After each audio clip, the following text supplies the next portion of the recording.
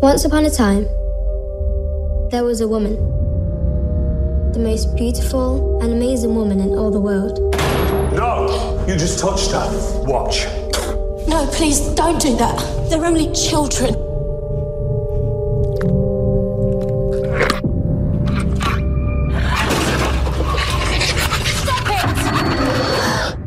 Well, welcome back, everybody, to Take Me to Your Reader, discussing adapted science fiction at its best and worst. I'm Seth. I'm James. And I'm Colin. And this time, because of the situation in the world and the pandemic and everything, we thought we'd bring you a hopeful, uplifting story about another pandemic and, the end of the world and that sort of stuff.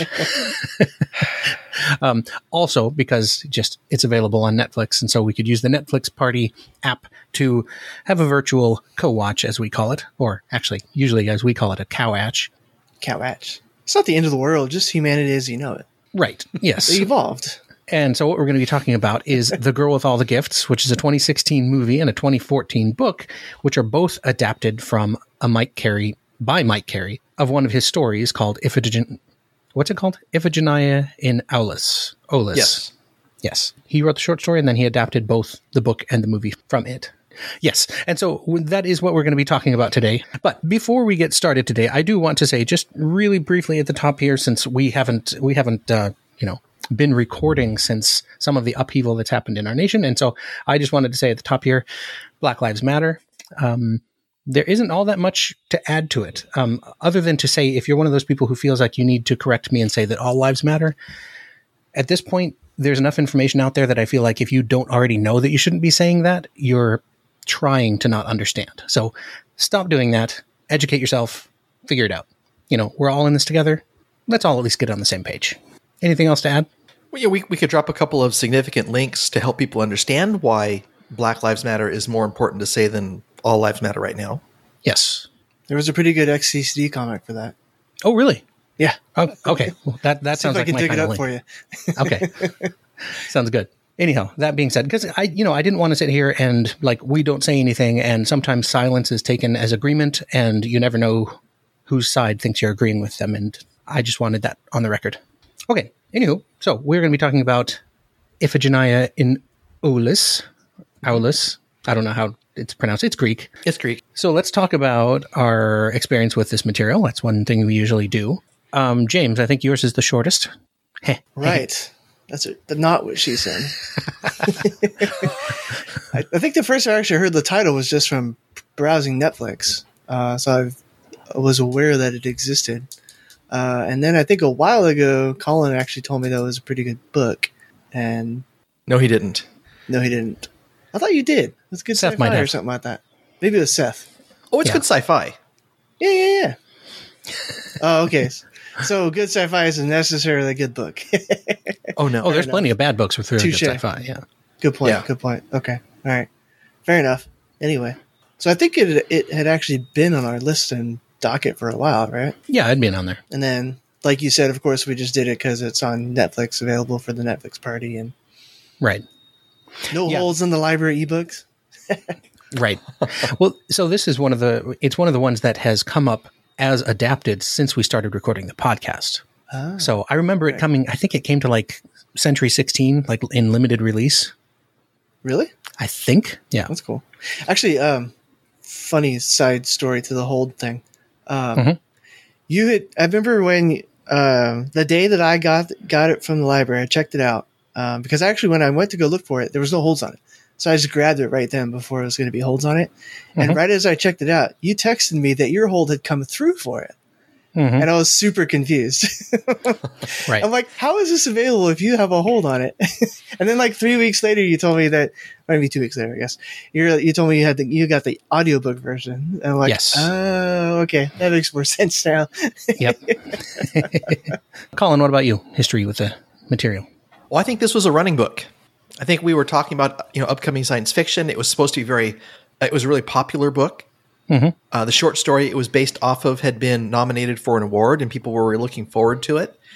And Mike Carey is a pretty well-known author in other genres, granted, Right. but still.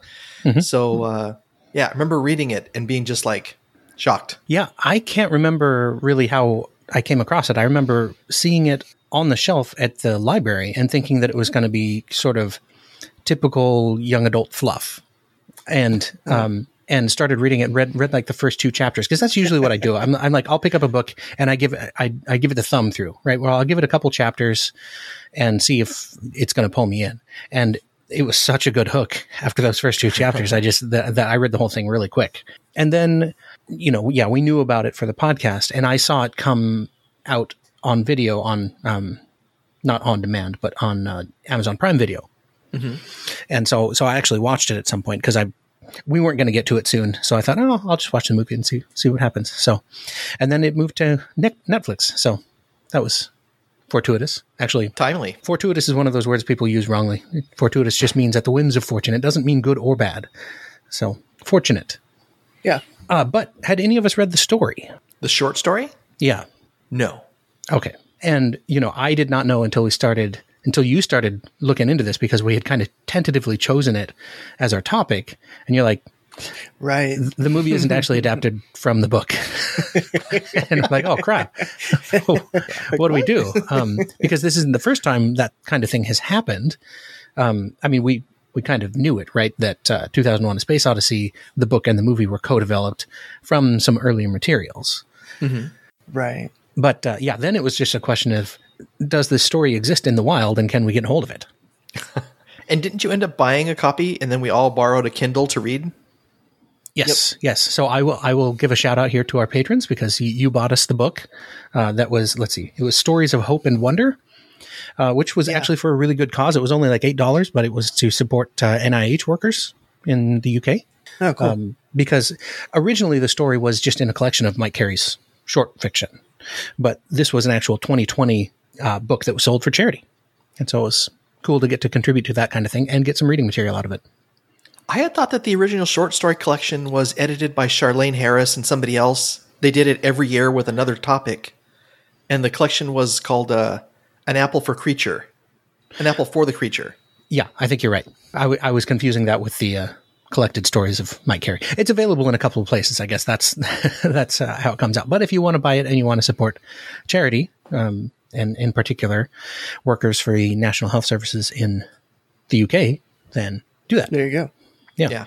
I can't remember. Is NIH or NHS? It's NIH, right? NIH. No, NHS. Yeah. NHS, National yeah. Health Services. Yeah. What's NIH? NIH is here, National Institute of Health. Okay. Yeah, not NIH. Correct previous statement by Seth. The magic of editing is not going to help with that. Oh, dear. Because we corrected it real time. This is real-time editing, folks. So I guess here's a question. Like when I read it, right, those first 2 chapters were terrific. I had no idea what the book was about. I didn't read the inside flap. Mm-hmm. I didn't know anything about it. And so then when Sergeant comes in there and spits on his arm and he tempts the kid in the front row, and he starts snapping at him, I was like, oh, that's cool. Did either of you have that experience, or did you know going in that it was a zombie kind of thing? Yeah, I guess I did know going in it was a zombie kind of thing, but I still thought it was cool. I like the chatter, the way they described the chattering and did the chattering, and both the book and the movie. I thought it was cool. I think I picked up through social media that it was about zombies. Okay. Well, so I got the full non-spoiler experience that no one listening to this podcast will get. But I think people who've listened to us for long enough know we don't really give spoiler warnings. We just assume that you're going to read and pretty much, and watch. Yeah. Right. So, short story. What do we have to say about it? From 2012. Well, now I have a question for you, Seth. Did you read the short story first or the story? Book, I guess. Yeah, there you go. I read the book. I had no idea that the book was adapted from a story. Oh, okay. All right. Yeah, I didn't know about the co-development thing until Colin advised us about it. Right. Colin is the research wing of the Pavement Pounders podcast. Well, I may have had ulterior motives. Reading this particular story in the middle of a pandemic and, international protests about racism. This is, if you struggle with depression or you read something uplifting, this is not the book, the movie for you. That is true. Find something else. So in your research to kibosh this whole thing, you actually reinforced it and sent us on our way. Well, I was honestly looking for every reason I could to shut it down. And so reason number 1 was actually, that the book is not the original source material. Right. The way that came about was Mr. Carey had written this short story, and apparently he knew when he finished the story for the collection that he really wasn't done with it. And it kind of kicked around in his head for a little while. And then he wrote the book. At the same time, he co-developed the screenplay. And because books are easier to make than movies, the book came out first. Mm-hmm. And, the screenplay probably had some evolution beyond that point as they made things more or less affordable or palatable, or they went, ooh, cool, let's do this. Yeah. Right. Definitely. Well, I'm sorry we made you do this, Colin. But then we get to my second layer of complaints. The book and the short story very clearly describe the teacher figure as being Black, African American. Yes. Yeah. And our heroine is this extremely pale little blonde-haired girl with blue eyes. Even though her name means the Black girl, right? Even though her name, yeah. Although I think that's more of a description of her status, not her being. Mm. Right, yeah. In the movie, they swapped that. They made the little girl black, and they made the teacher this white teacher. Mm-hmm. And, we're in the middle of all these protests. It's going on week 4, and I thought, do we really want to be talking about something that's really negative and depressing with kind of like a white savior figure and Black people being described as the ones that, rip out people's jugulars with their teeth? I think my counter argument was it's not really whitewashing, given that they turned the main character into a person of color, and it was a 1-for-1 swap, right? That's true. Yeah, I was going to say, I don't think I agree with you on who the savior figure is then. I'm all for this forced evolution of mankind. That's an interesting point. Yeah. I mean, that jumps right to the end of the movie. I don't remember if it's in the book where Melanie says to Caldwell, why should we die for you when you could die for us? Well, just to know that there won't ever be any peace between the two new species. Right. And so she's going to fix that. Yeah, I don't think she makes that confrontation, though, in the book, is what Seth is saying.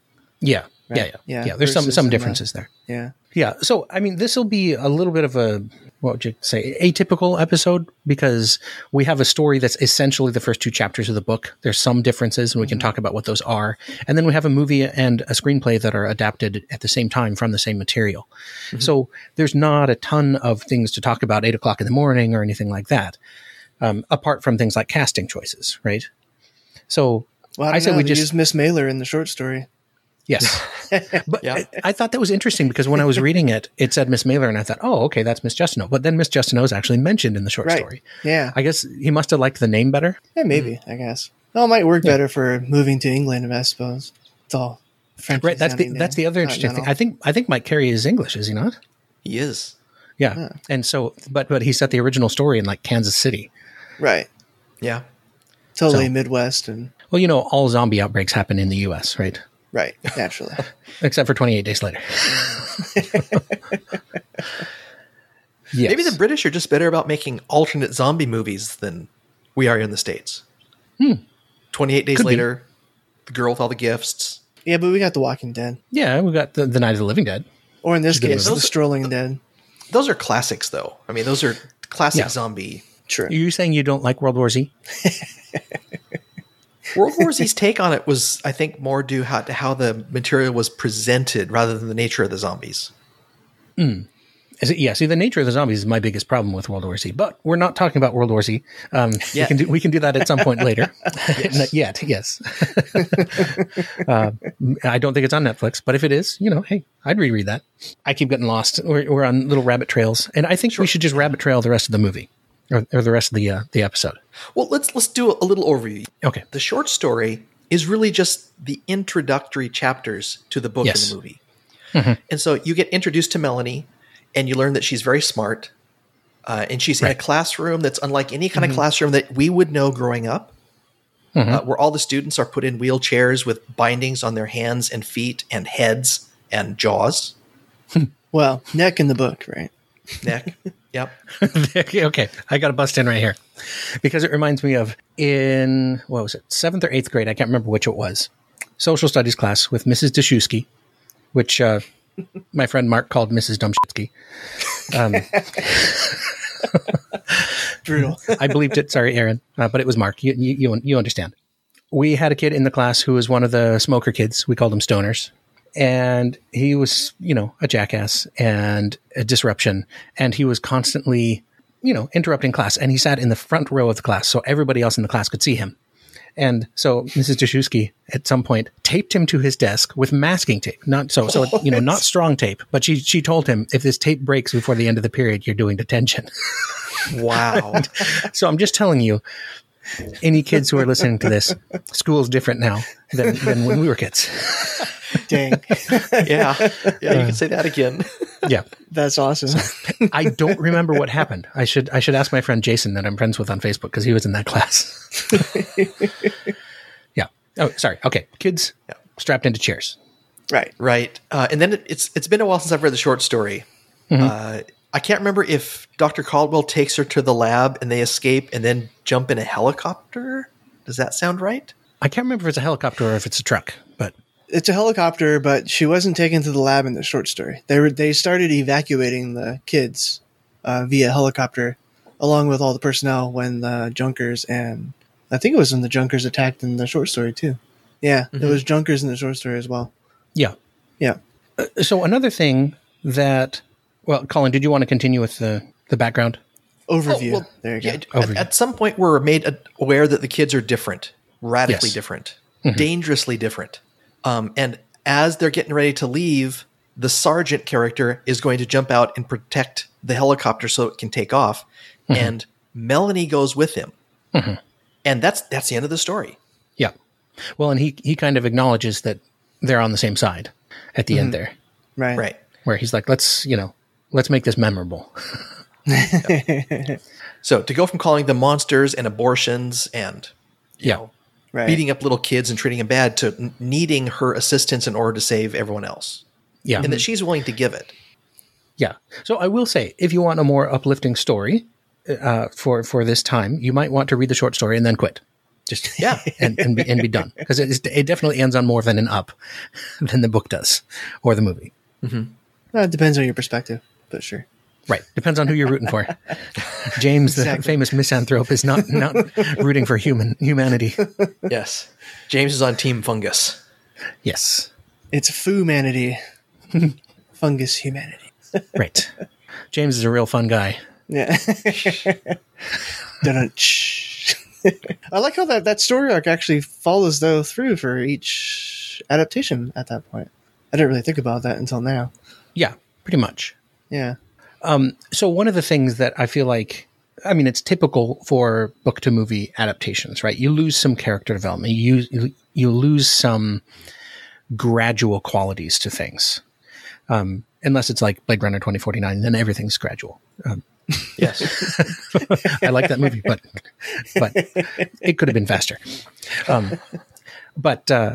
So here in the book, you get Melanie getting used to the smell of Miss Justineau, right? And she loves Miss Justineau, and that's true in the book and the movie and the short story. Mm-hmm. But in the book, she definitely gets time to, she gets time to understand. Okay, here's my trigger point, right? And it begins to move. It's like she becomes desensitized and able to adapt, and kind of rewire her brain to overcome the hungry impulse, right? Mm-hmm. Right. You are my bread part. And that's the kind of thing that it's pretty tough to portray in a movie. You do see it. I feel like you see it that time when she touches Melanie. You can see that Melanie can smell her. And she likes it, right? And she loves being touched by Miss Justineau. It's like being touched by a deity. Well, who wouldn't? Well, in both the book and the movie, she's a very attractive lady. Well, and the kids were starved for physical attention just by the nature of their being. Mm-hmm. Right. Although in the movie, I didn't get the sense that she was reacting to the touch, aside from knowing that she was being touched by someone that she loved. Yeah, that was the impression I got. And the book includes a separate thing where Miss Justineau gives her a book, and the book smells like her, and so that gives her the time to sit with that and to be able to recognize that Miss Justineau's smell is something that is dangerous and could trigger her, and so that's why she warns her to no, don't unhook me. Right. It's like in The Fly, right? I'm saying I'll hurt you if you stay. Yeah. Although it was a pretty amazing scene when she did, though. It's like going zombie nuts. That was cool. Oh, yeah. Full hunger. Yeah. Mm-hmm. Yeah. So missing from the movie are the Junkers, or as I like to call them, the armed protesters in Michigan. Because I feel like the people pushing in on the fence are the same people refusing to wear masks right now. And getting political again, but wear your stupid mask. Right. I mean, I understand it's difficult for people with glasses. Elaine hates wearing them because it fogs up her glasses. James is probably the same way, but he never leaves the house. I just don't go out. Yeah. That's bad. I've been like that for 40 years now.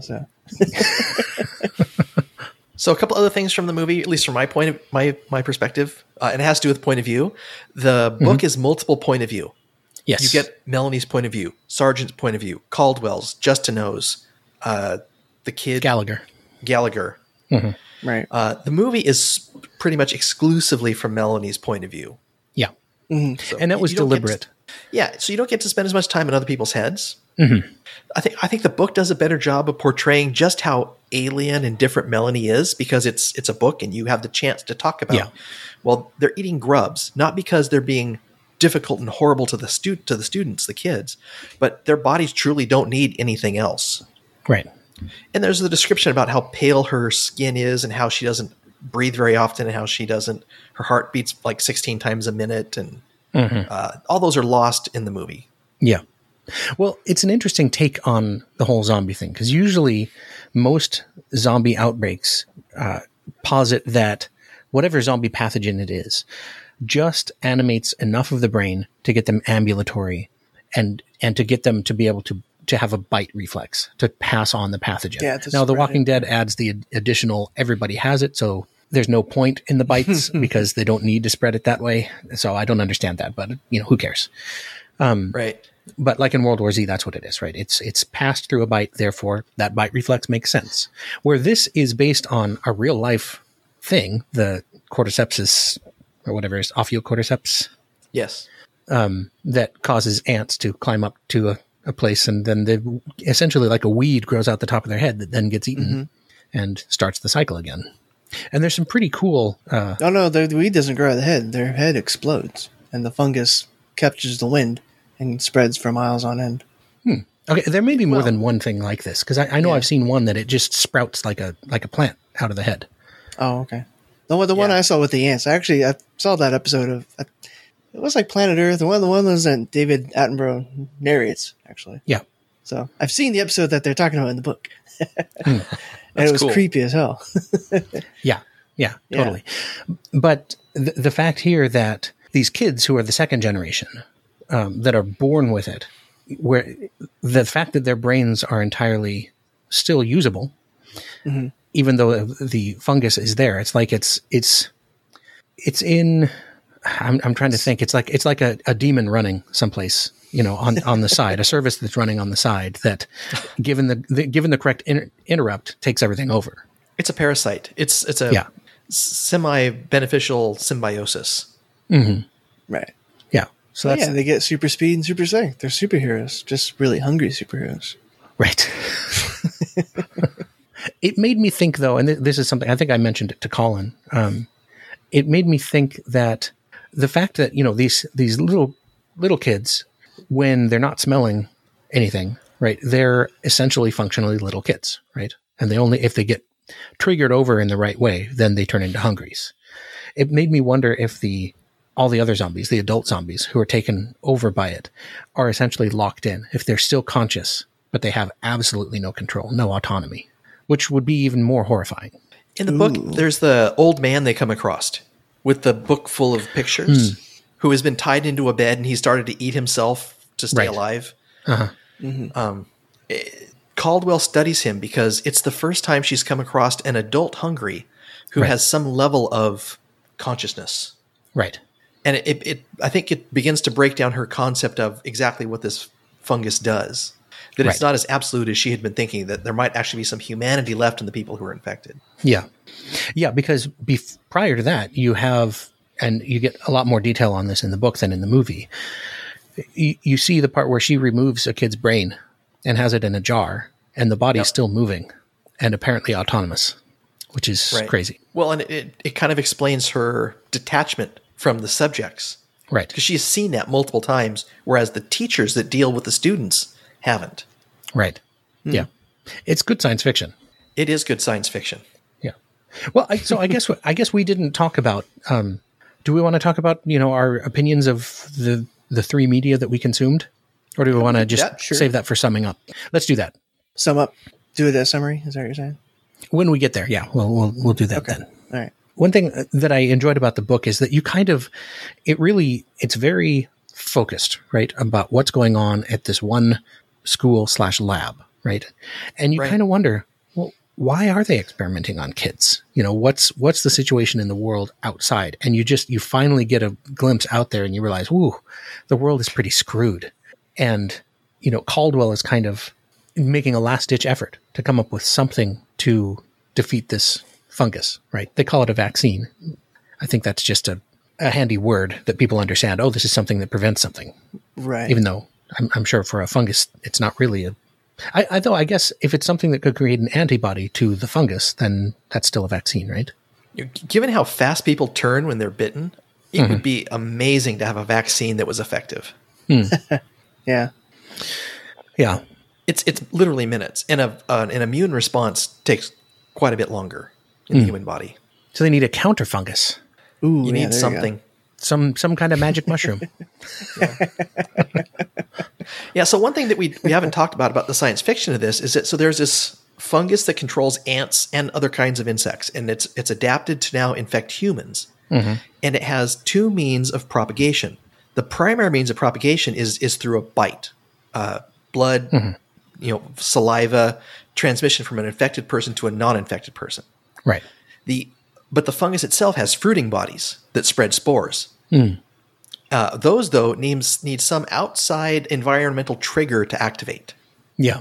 Yeah. Well, even before that, they take forever to gain maturity, right? Oh, years. Yeah. That was the other part of that. Their maturation cycle was just super long. Mm-hmm. Yeah, because I think we're given to understand that it's something like 30 years since everything broke down. Mm-hmm. Yep. Yeah. Yeah. Oh, I should mention, I'm actually reading The Boy on the Bridge, which is a prequel to The Girl with All the Gifts, set in the same universe. And it tells the story about the mobile lab that they find. The other one, Charlie, or whatever? Rosie, I think. Oh, so it talks about... Oh, okay. Charlie was the other one. Charlie was the one they didn't find. Yeah. So do you guys feel like the movie had a setup that would allow that to happen? Allow what to happen? Well, I was looking for something very particular when they showed us the lab. Mm-hmm. I don't remember there being any wheels. It looks like a building. I don't know. I mean, the Caldwell, Glenn Close, did mention that it was a mobile laboratory. Yeah. I don't know. I'm kind of with Colin, I guess. It looked like a trailer to me, actually. More than a movable... Yeah. Like a but in the book, thing. there's the long part where Sargent is attempting to fix the generator, right? Where in this one, it looks like he's just trying to start a car. Right. Yeah, that's true. So I'm pretty sure it's on, I think it was supposed to be on tracks, right? Not wheels. Yeah. Yeah. And it was supposed to have flamethrowers. And that's actually kind of important. That would have been cool. Yeah. Colin missed the flamethrowers. Colin wants bigger guns. Yes. Welcome Colin to the wants gun big show. boom. Yes. Bonk, bonk. Yeah.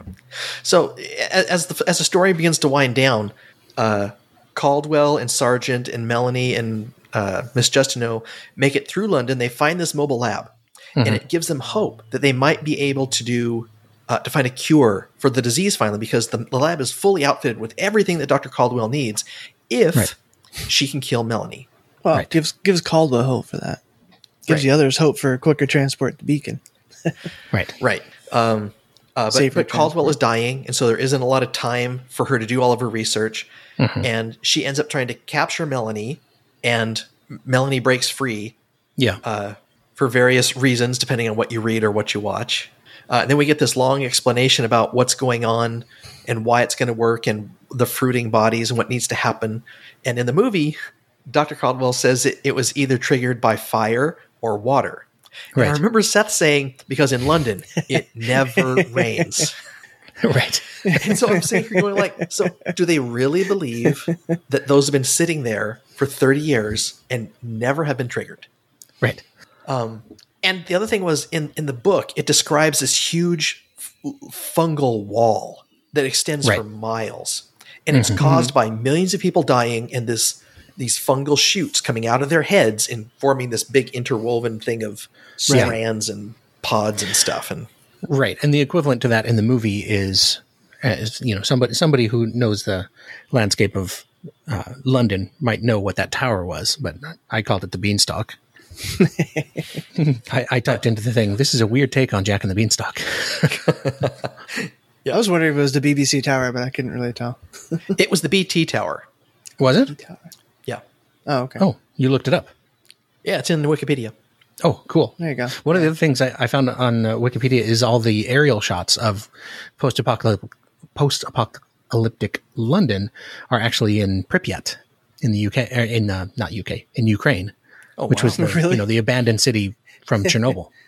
Oh, yeah, that's funny. That's cool. Yeah, it's very overgrown. Because I was wondering, like, how much visual effects did they use here? Because I think it was a pretty modest budget for the movie. Oh yeah, only $5 million. Only. Only. Yeah. Well, it turns out it was half sponsored by the British government, and at $2.5 million, it was the largest sponsorship they were ever given. Yeah. You want to know how much money it made? Yes. From what I've seen, it was about the same, if not slightly less. So, yeah. So the government might have gotten their money back, but it lost $2.5 million. Right. Yeah. But, they wanted to make some art, and it's okay that they did. Right. Yeah, I mean, it's like 80% fresh at Rotten Tomatoes, and like 66% audience popularity. But yeah, that's what happened, and it just ended. Yeah. So, I mean, let's talk about the ending, because for me, it was one of the highlights of the book. The zombie victory ending. Okay, talk about it. I feel like zombie literature is too optimistic a lot of times, because I don't feel like, especially in this case where the zombies are fast, there is no coming back from that. It's not possible. But did the zombies really win? It wasn't the zombies that won. It was the children that won. And they're not zombies. But did the children win? Well, so essentially what was going to happen was at the end, anyone left alive and uninfected, was going to catch it a la Day of the Triffids, because it was going to be, spread all over the world. Yep. That's right. And so then you'd have a whole generation of those that, went a bad way. But any pregnant people, any pregnant ladies would give birth to the second generation, and the second generation could rebuild a new society. In theory. If? Yeah, there's a whole bunch of ifs. Let me list them for you. Okay. One, if they can develop a culture in a 30-year lifespan, because there's no guarantee that they're not going to sprout fungal bodies out of the top of their heads and die. Good point. So that's number one. Number two is, to the best of our knowledge, there's Melanie and there's Miss Justineau, who are the only sentient humans left on the planet. Because if you take a whole bunch of kids and you have them grow up on their own, they don't develop culture and language and science. Right. Well, now you have to define sentient. Yeah, I mean, they pick up baseball bats and tempt people with rats. That's what they do to live. Right? Yeah, but they're still sentient, aren't they? They're intelligent in some form. Yeah, sentient just means able to sense, right? But, yeah, they're not incapable of rebuilding society and culture. Well, but in theory, they humans need a spark, started out right? that some way, right? This is another thing that needed a catalyst, right? It needs Miss Justineau in her eternal cage now, where essentially it's a perfect reversal of the beginning of the book, where you have the uninfected person in a cage. Although she's not being taught, she's still teaching. So not a perfect reversal, but it's a role reversal. So the third thing you need is she has to stand around in her isolated life, because she's the only human that we know of that's still alive, and she's either stuck in a hazmat suit or inside the lab while everyone else is roaming around outside. So if enough people gang up and kill Melanie, they just go back to their feral existence. Right. Yeah, that's kind of how I feel now. Yeah. And then it's possible that something could rise from those ashes, assuming that there wasn't the 30-year thing. And it's possible, I think, and I don't know, I guess I took this from the book that what happened with the children was unique compared to the other, the adult onset case. Where the way I see that is the fungus got them, used them up, and when they were useless, when they were no longer good for anything, then they sprouted. Where the kids with their brains still able to be active would be useful for longer. So they might only sprout when they died from other causes. But I don't know. Yeah. I kind of got the impression that they wouldn't sprout, but that's fair enough. Yeah. So you're saying that the zombie victory here is a short-lived one, even for the kids? Oh, there's no guarantee of victory. I mean, it's Pyrrhic at best. Right. Pyrrhic victory. I like it. Yeah. Another Greek reference. Yes. Victory for various definitions of victory. Right. Yeah. Victory So in that all of your enemies are dead. Right. Yeah, but at what cost? Yeah. Right. All right, way to bring it down, Colin. Well, it's not uplifting. It's not positive. It's not. I don't know. I was uplifted going into this with the zombie victory. Now you depressed me. No, that's the Scotch, James. There we go. I don't know. I still feel like there was a ray of hope there that your questions, that would have to be answered. We could ask Mike Carey and see what he says about it. But I was figuring there's something there's a new strain of humanity formed by the second generation people that's going to essentially become educated and expand and kind of take back over the world. But I'm still sticking with that. Well, here's the next thing. You don't even know if they're fertile. That's true. You'd have to have a serious breeding program. Yeah.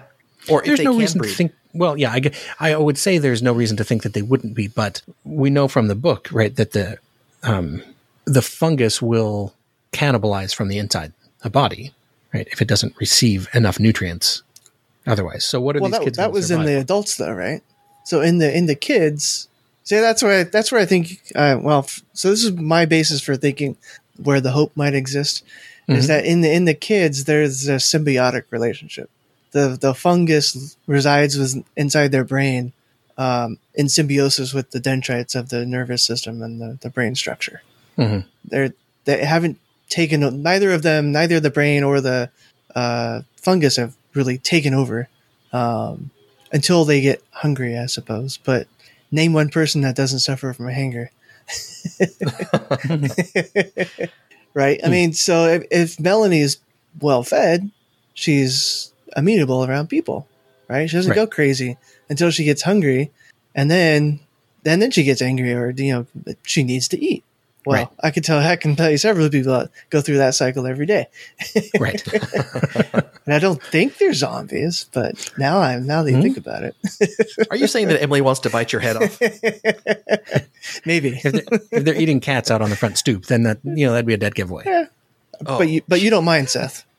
No, I don't. And I thought she was treating a dog better than the cat, but she was not. It was just opportunistic. Yeah. So I think in my opinion, if they really are living in symbiosis with the human and the fungi, there's no reason to think that the fungus wouldn't allow for the procreation of the human race. I guess their host, right? Right. So they've turned the human race into Duracell batteries.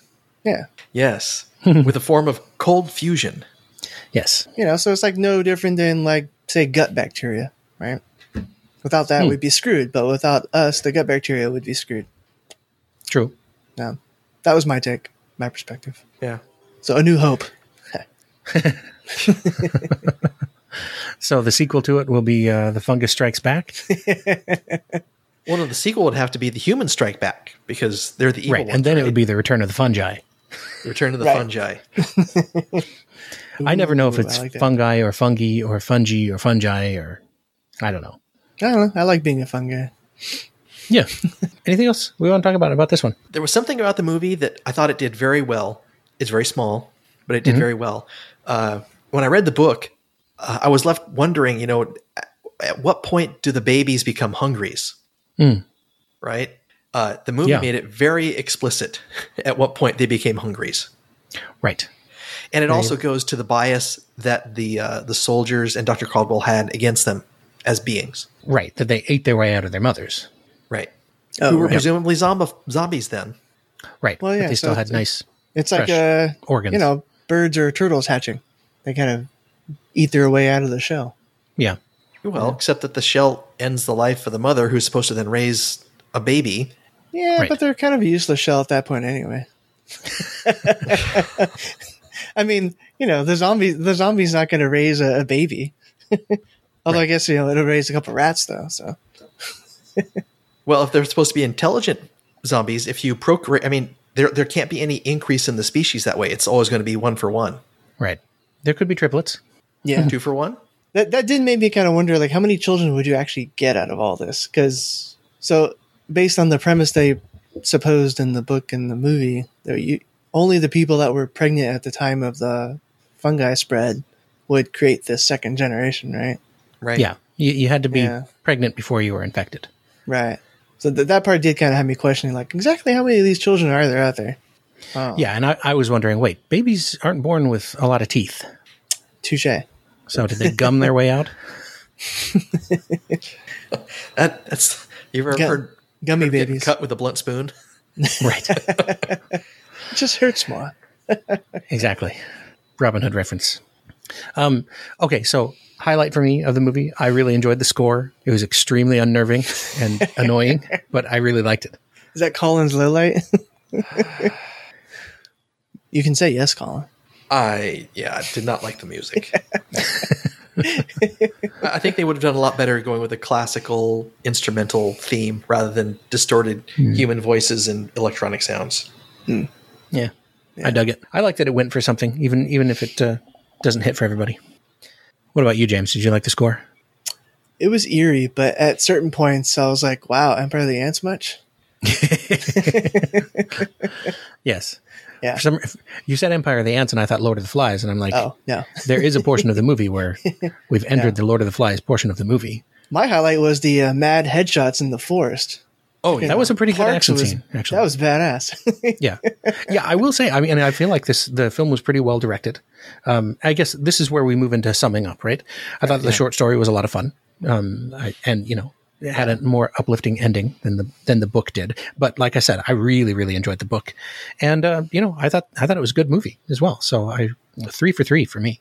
I will say reading the book right after reading the short story was a little rough because it was basically the exact same thing in the first 2 chapters. I'm like, okay, I read this part already. Can we get past this already? But I didn't want to skip ahead because I wanted to see if anything changed much. Yeah, there's just a couple things. And besides the setting, not really. No. Yeah. I did have to go back and be like, wait, Miss Mailer, Miss Justineau. Okay, just making sure I got that right. Yes. Good morning, Miss Justineau. Yes. So I guess reading the short story and I wouldn't recommend reading those back to back. I guess short story and the book, Give a little time, or just read the book.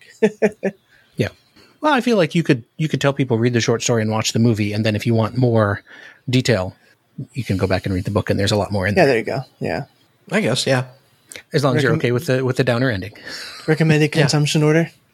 Yeah. Well, it's like we've been saying, right? The science fiction premises are incredible. Yeah. Really, really interesting. The story is just awful. Well, you mean horrifying, right? It's. I mean, I feel like the story is well written, well realized. Oh, okay. Characters are well drawn. All that. So it's not a terrible book. Oh, yeah. Right, Yeah. I Colin? mean, it's not a low quality book. It's the story of what's told. If you read the autobiography of a serial killer. Right. Oh, okay. Yeah, that's Right. fair. Right. So, yeah, it might be really, really well written, but the content of what you're reading. Sure. Yeah. No, yeah, I agree. It was a cool extrapolation of a already naturally occurring phenomena, right? Yeah. Yeah.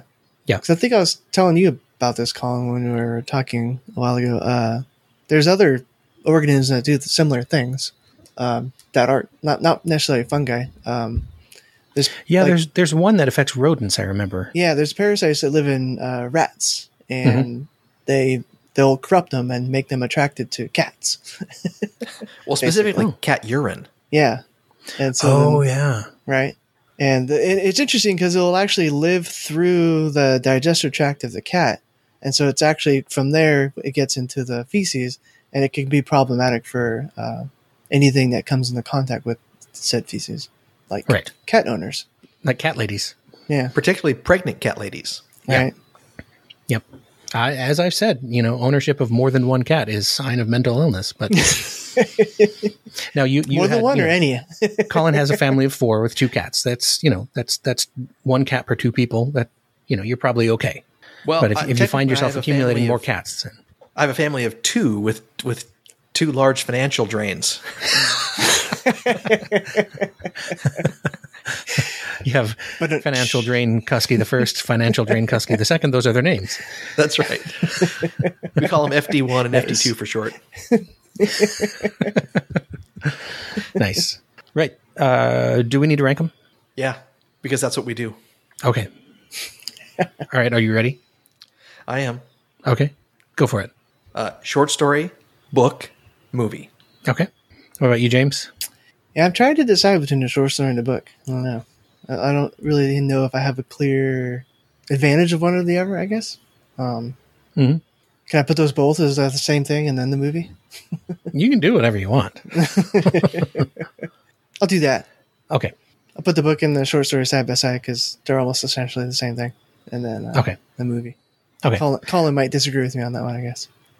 I'm going to go book, movie, short story, just because I like the expanded story in both the book and the movie. So I feel like you can have a good time reading any of them for certain definitions of or reading or consuming for certain definitions of good time. If you like a good read that may not be the most uplifting story, may be terribly depressing and exactly not the kind of thing that we need right now. It's probably no coincidence that right after finishing that book, I read The Book of Three, which is a comfort read for me. Oh, yes. So, okay, we're back from a bit of a ramble that only the patrons are going to hear. and we've been on our way out the door for like 15 minutes. So we will actually go out the door. We will let you know what we're doing next. If it's the kind of thing that can be on a Netflix watch party, drop us a line and we'll see if we can get you in on that. We may not be doing a Netflix watch party for this next month, but we will at some point. We've got some requests from Michael, one of our patrons. So we're going to see if we can make that happen while we're still on remote protocol. If we can't, then, we'll kick it down the road a couple months. We love you, Michael, but we can't necessarily get right to him. So, right. Sign off time? Sign off time. Okay. All right. Well, thanks everybody for listening. You can get a hold of us, feedback@pavementpodcast.com. If you want to send me an All Lives Matter email that I will delete and report as spam and call your senator. No, you can get a hold of us there. You can tweet at us at Pavement Podcast. You can sign up to support us at patreon.com/Hugo's Podcast. And we would welcome that support. That'd be awesome. And until next time, we'll leave you with the standard Pavement Pounder's blessing. May the road rise up to meet you, and may the book always fall open to where you left off. He totally let you down. He never did bring that in during the episode. I didn't, no. Well, you said no. I didn't really have an opportune time. I did say no, yes. Anyhow, bye everybody.